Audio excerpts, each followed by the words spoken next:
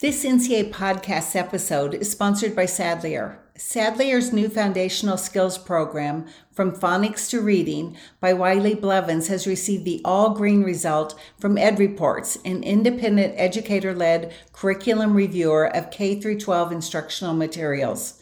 Please request your free sample at www.sadlierschool.com/FPR.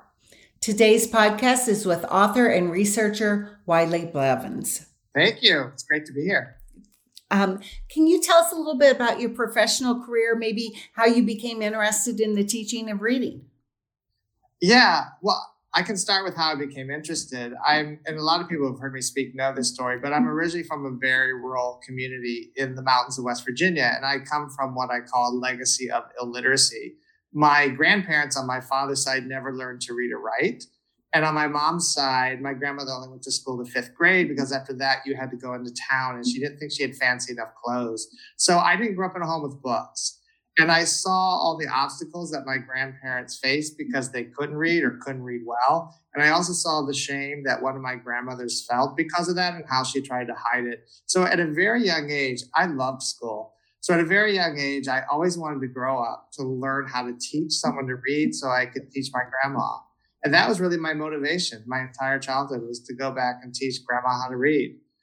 So I did. I went to college and became a teacher. I taught both in the United States and South America at an international school. And as I began teaching, I realized I hadn't been taught how to teach children to read, even though I went through the College of Education, and it terrified me.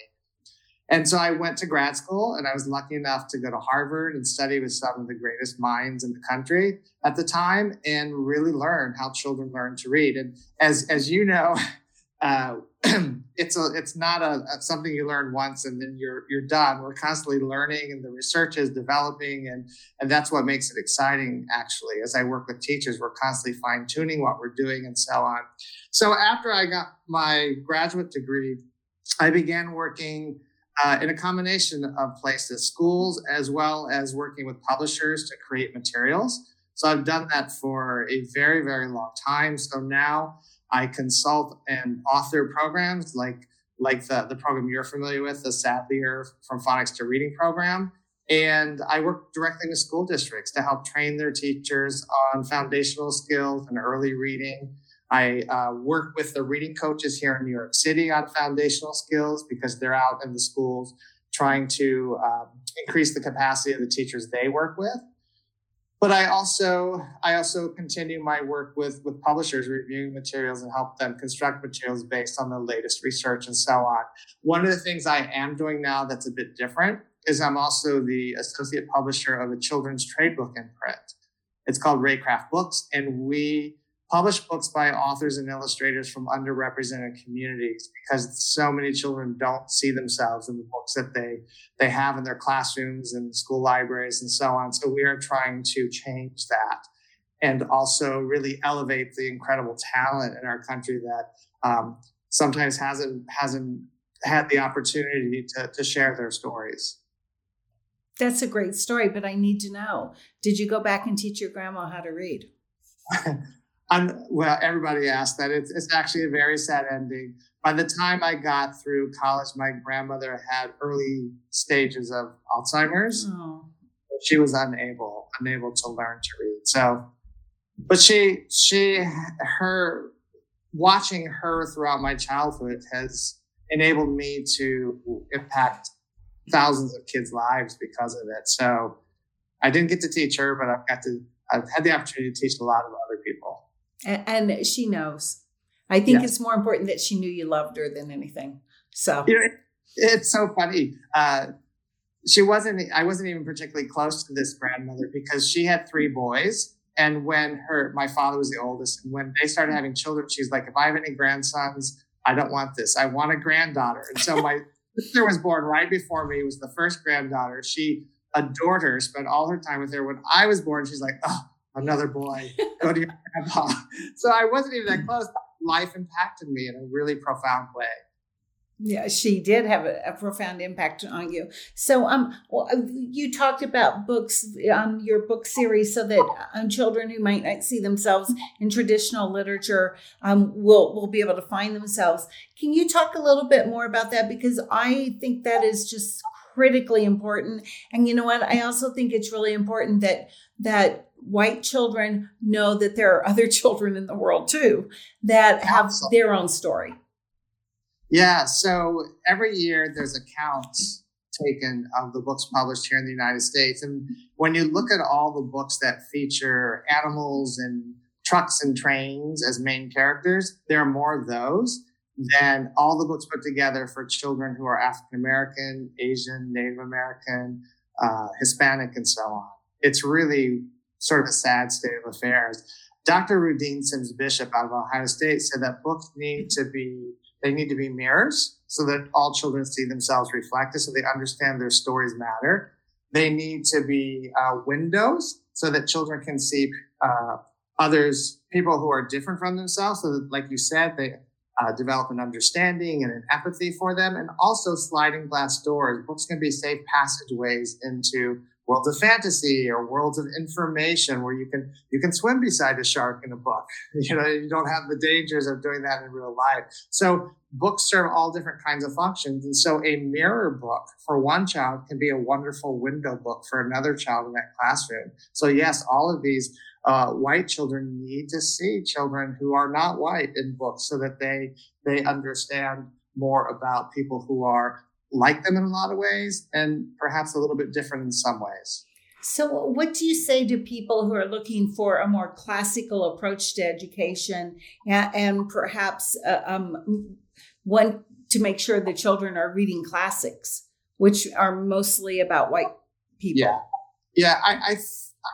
I think that's okay for us to continue working with the classes unless there's something particularly problematic about the classes, but pair them with a modern piece that shows a wider variety of characters, main characters from different cultures and different aspects of our U.S. society. So it's great if you want to read a story that we grew up reading, but also read beside it a story from a writer of color from today, for example. Mm-hmm. I have 5 grandchildren, and they get a book for every holiday, and sometimes just in between. But it's very important for me. I make sure that I'm buying books that are written by people of different color, of different backgrounds, because I want them to know how wonderful the world is. And I really didn't think about it enough when I was a reading teacher myself. I think I had some books with children of color and that, but probably not nearly enough because, again, it wasn't the focus. I'm that old that it really wasn't the focus. So this new generation of teachers in their teacher preparation program, do you think we're doing a good enough job so that they're aware that they have to, as you say, have the books be a mirror, a window, or a sliding door? No, but there's an enormous push to make them more aware of that.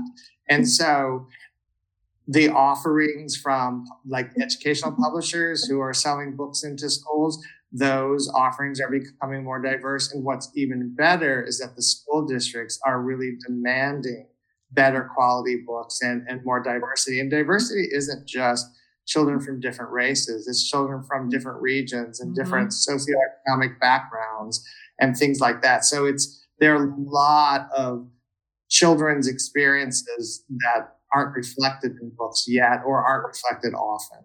That's very true, because I grew up on a farm in Illinois, and the books I was reading was about New England. I didn't know it at the time, but they were mostly, and it's like, we don't have blueberry patches and babbling creeks. And I mean, seriously, I was like, nothing was written about the flat plains of Illinois. It just wasn't. And you probably had that same issue in West Virginia. That you cannot find a book about hillbillies for children. This is part of the sad thing. I mean, I've been writing children's books, and I've had the great fortune of publishing about 90 of my own stories. That's and fantastic. It was my 90th book, was the first book that had characters from my community in West Virginia. It took me that long, that many years to get a publisher to publish a book about what my people, my community. And I'm in the industry. Yeah, that's very telling. Yeah. And I'm going to tell another story on myself. So when I was in first grade, we read a book. I don't know the name of the book, but the teacher read a book about kids going in an elevator. And the only elevator I knew was a grain elevator. Oh, yes. And they were obviously talking about an elevator in a building, but I had never been to one like that. And I wasn't deprived as a child. It was the late 50s, early 60s. And trust me, I wasn't deprived. But again, my experiences didn't prepare me for that word used in that way. Right. And I would see lots of books with children from the city. I remember very distinctly as a child, there was a photograph of a skyscraper in a big apartment building. And at the top, they had like trees and kids were playing. And I was terrified for these kids. What if the soccer ball goes over the wall? Mm-hmm. I just was so baffled by this. Right. Our experiences or lack of them really do matter. It's just the way it is. So how do you think we can best support teachers who are teaching reading, which I think is 99% of all teachers? How can we support teachers in the teaching of reading, no matter what subject matter they're doing? Well, the first thing we have to help them understand is that we know when they leave their colleges of education, they don't know everything they need to know. And that it's going to be a lifelong learning process to develop professionally. And so I remember when I left the College of Education, I sort of felt this pressure, like I needed to know everything. And I was afraid to ask the questions I really should have been asking and so on. We need to create environments where our younger teachers understand that and have the freedom to ask those questions, and principals who partner them with mentor teachers within the school to address specific issues that they have, whether it's classroom management or specifics about teaching and reading. And then we have to approach the preparation for them in terms of teaching and reading well through a long-term lens. It's not just a workshop you can do on a Saturday. It needs to be sort of a consistent, slow introduction of material application, time to debrief about their observations and how things work, and to fine-tune it throughout the course of a year or multiple years. And they need to understand that that is their goal, because ultimately, our job is to teach children to read. And that gives them access to all the content areas. And we all have to be teachers of reading. And so one of the big issues, teachers who are upper elementary, middle school, high school feel very uncomfortable with that part of their role, but they know that they have students who can't read well. And so we have to do better by them to give them the tools they need to help those children.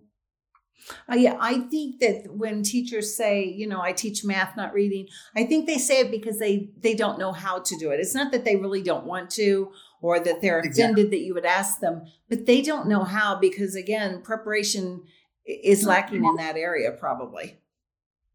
Oh, I agree. Yeah. And I was an elementary school teacher. That's what was my college degree. And I got the first job, and I'm teaching first grade, and I had not taught first grade in any of my, pre-service work. And I remember finding I'm teaching first grade and literally thinking, I don't know how to teach them to read, and almost saying, no, I can't take the job. It's a terrifying feeling. It is. And again, I feel like I was prepared as well as anybody was in that era, but it wasn't enough. And it's still not enough, because you're right. What we know now about how the brain functions during reading, we didn't know any of that when I was learning to read or learning to teach people how to read. Yeah. And that's part of what excites me about what I do, is I'm still learning every year.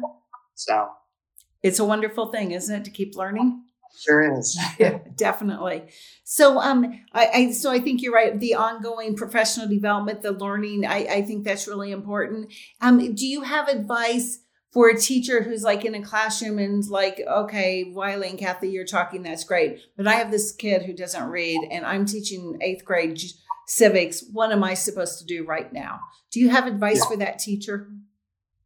Well, hopefully that teacher has resources in the district, there are reading coordinators and reading coaches, and speech pathologists are an amazing resource that we underutilize in our schools because they have so much background in some of the things that those of us who went through the ed schools weren't trained in. So there are those resources. And then there are resources available through the internet. Like there are universities who release a lot of great information for teachers. Like I think it's the Florida Center for Reading it's either Florida University or Florida State.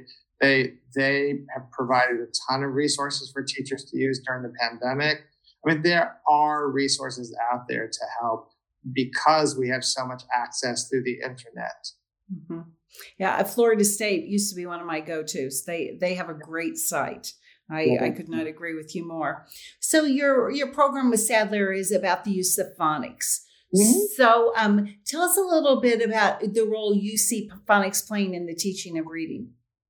Well, we're having this national conversation. Yes. People call it the science of reading. And there are a lot of arguments about whether it should be called that and so on. I don't get involved in those conversations. For me, it's just sort of highlighting the fact that we have this big body of knowledge about how children learn to read. It comes from us, teachers and educational researchers, but there are other disciplines like cognitive scientists who do brain research and so on, who are also studying reading and finding out some really interesting things that can impact our teaching. And now we're starting to pay more attention to that. And it's showing that some of the things that we thought we were doing well really aren't, and for very important reasons. And so it's a time where we're reevaluating what we're doing, because when it comes to phonics, you have a very short period of time to teach those foundational skills. Yes. And to teach them well. And so you have to do it in a way that really accelerates the learning, that gets them the mastery fast, they can transfer those skills and so on. So that short window is really important that we do it right, we do it well, we do it efficiently. So, that's one of the things to be aware of. But the thing I like about the conversation around the science of reading is they're bringing back all these sort of old models of reading, like the simple view of reading or Scarborough's reading rope. You keep hearing about these things, but basically what they say is that in order for us to understand what we read and become skilled readers, there are two sort of buckets that we have to focus on. And one of those buckets is the decoding piece, which is where you have phonics and phonemic awareness and learning those high frequency words. And then there's the bucket of language comprehension. So that's our vocabulary, our content and background knowledge. And I've always said that we need to focus on both of those buckets equally from the beginning. And what happens is a lot of schools will focus on one bucket or the other. There are schools that will do tons and tons of phonics and very little of the vocabulary background content knowledge. So they might get kids who can sound out words, but then they hit a wall because they don't have this other piece of what they need to understand their reading. So I like that the current conversation is getting teachers and school districts to be aware of the importance of both, and phonics has its proper place. But also that we are going beyond just sort of the basics. A lot of people feel like if we just have a phonics program and, we're doing some blending and we're reading some books and what have you, you have to go further. We have to go below the surface to look at what are the high impact routines? How do we modify or fine tune what we're doing with our students to maximize learning? And that's where my work has really centered, at least in the past decade, looking at like 10 reasons why phonics instruction sometimes fails after you have everything in place.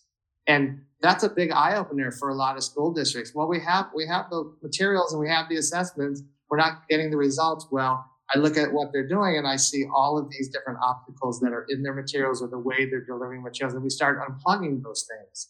And then we can accelerate student learning. So you have to go so deeply to do it right and to do it well. And I'm hoping that the current conversation will get teachers and school districts to go below the surface and dig into these aspects that really move the needle. I so agree with you. I just really feel strongly that it's not an either or, it's a both and some children will do really well with the phonics, some will not. Some will do really well with language, some will not. And they both need our assistance. That's our job as teachers.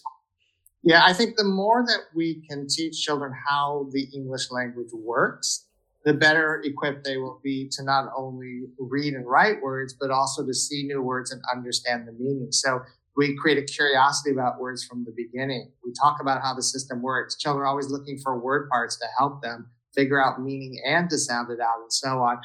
Just a completely different environment about our language.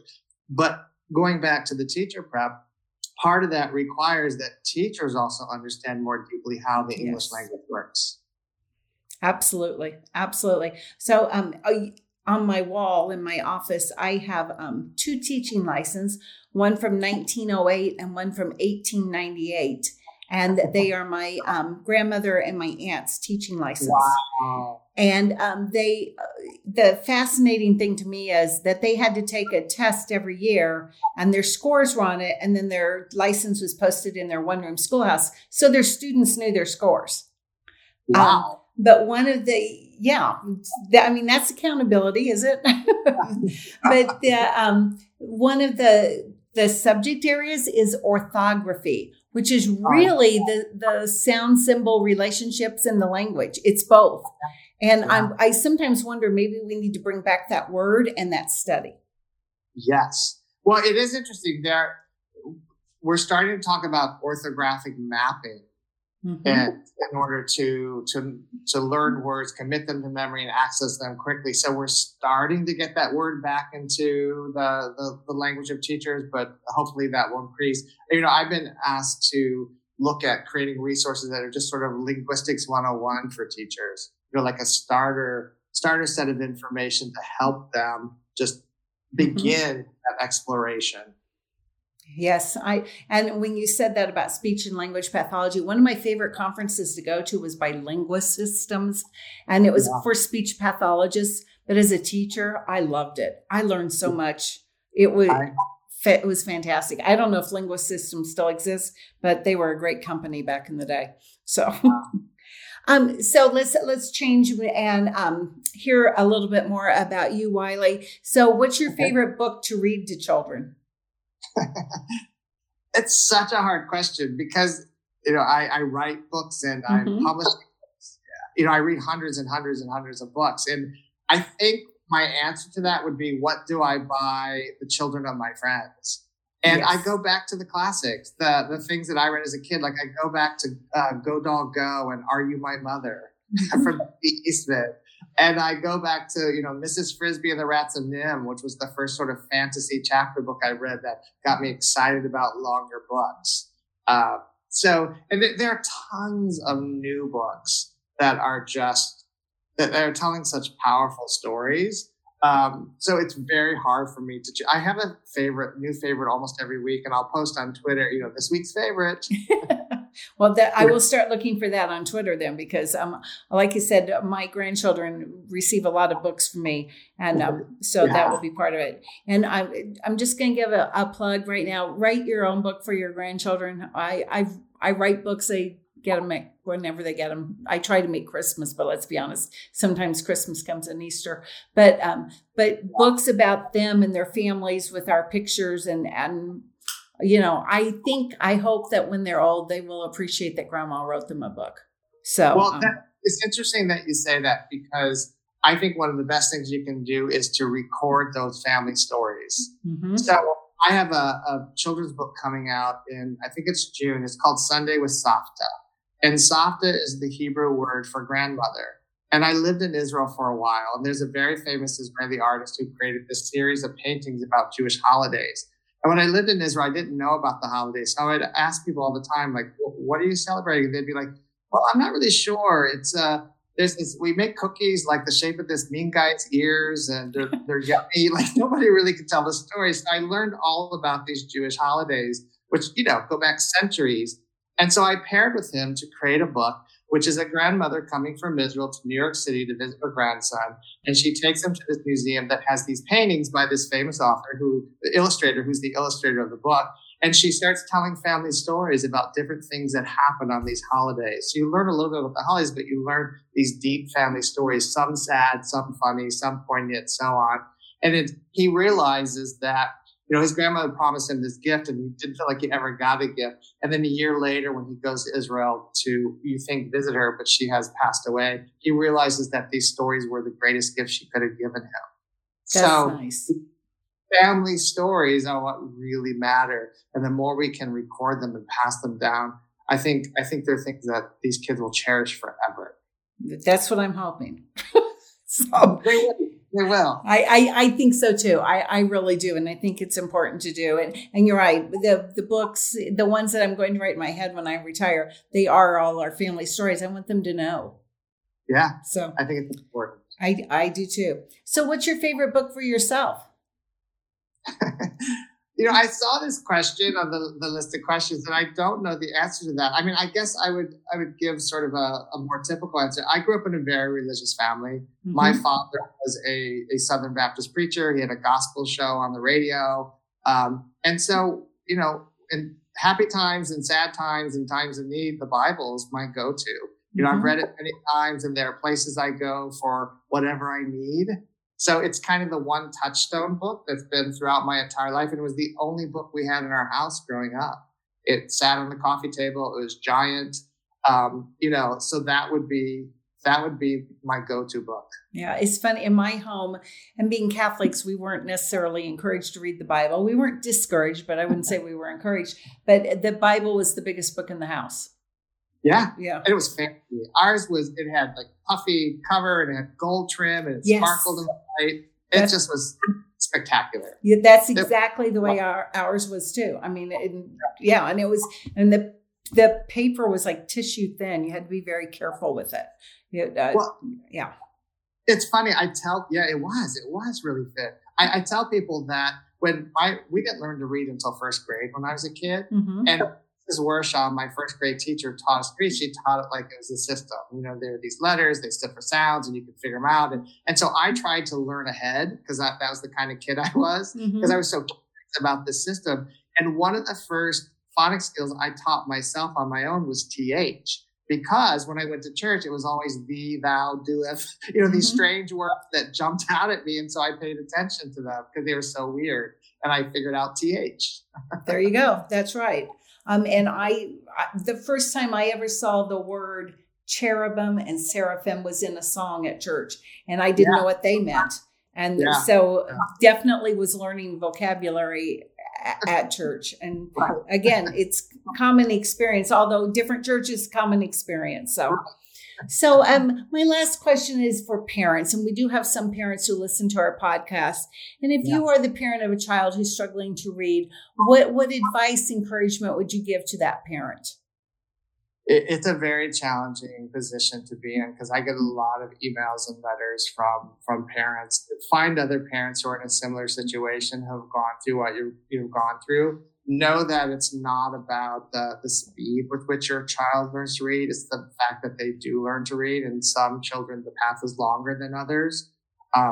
Find those best resources that you can use to help them. I mean, certainly we know reading aloud. If you have a child who struggles to read, part of the issue is that they're not going to do much reading because it's not a pleasurable experience. But these children need a lot of vocabulary and content knowledge to be successful in school. So reading to them, having books on audio, taking them to museums. If you don't have access to these kinds of experiences, there are a lot of virtual field trips that they can go on to really expose them to content and vocabulary that they wouldn't get in everyday speech, but would get through these more oral kinds of experiences, and be there for them through the frustrations, encouraging, and so on. There are a lot of, especially I know in a lot of states, there are parents who have children who have dyslexia who have banded together and created resources for other parents and support groups and things like that to really guide them, because they're not trained teachers. They're not really sure what the best things to do, but there are tremendous resources out there now, more so than ever before. I agree. And again, I think your advice to talk to other parents is great. And I also think, don't forget the classroom teacher, talk to them, because, you don't know who's going to give you the advice that you need to best support your child. But again, your child is not alone. And I used to hate, they have to read this much by third grade, or the research shows. And it's just like, no, please quit saying that, because a kid who's 8 and isn't reading, they're going to feel like they'll never learn. And that is not true. It is not true at all. So, yeah. That used to just drive me crazy about 10 years ago, because that was all that mattered, that, how much can they read by third grade and, all that. And it's just like, that is not true. Let's quit talking in that terms, because that does not help any child. So, yes. So Wiley, I really appreciate you taking the time for being with us. I appreciate Sadlier for sponsoring this podcast. And I hope that we'll continue to learn together and read together, and that you'll continue to work with Catholic schools across the country. I would love to. It's my pleasure. Thank you for inviting me. You are more than welcome. So thank you. And everyone who's been listening to our NCA podcast, we appreciate you listening, and we hope that you have a wonderful day.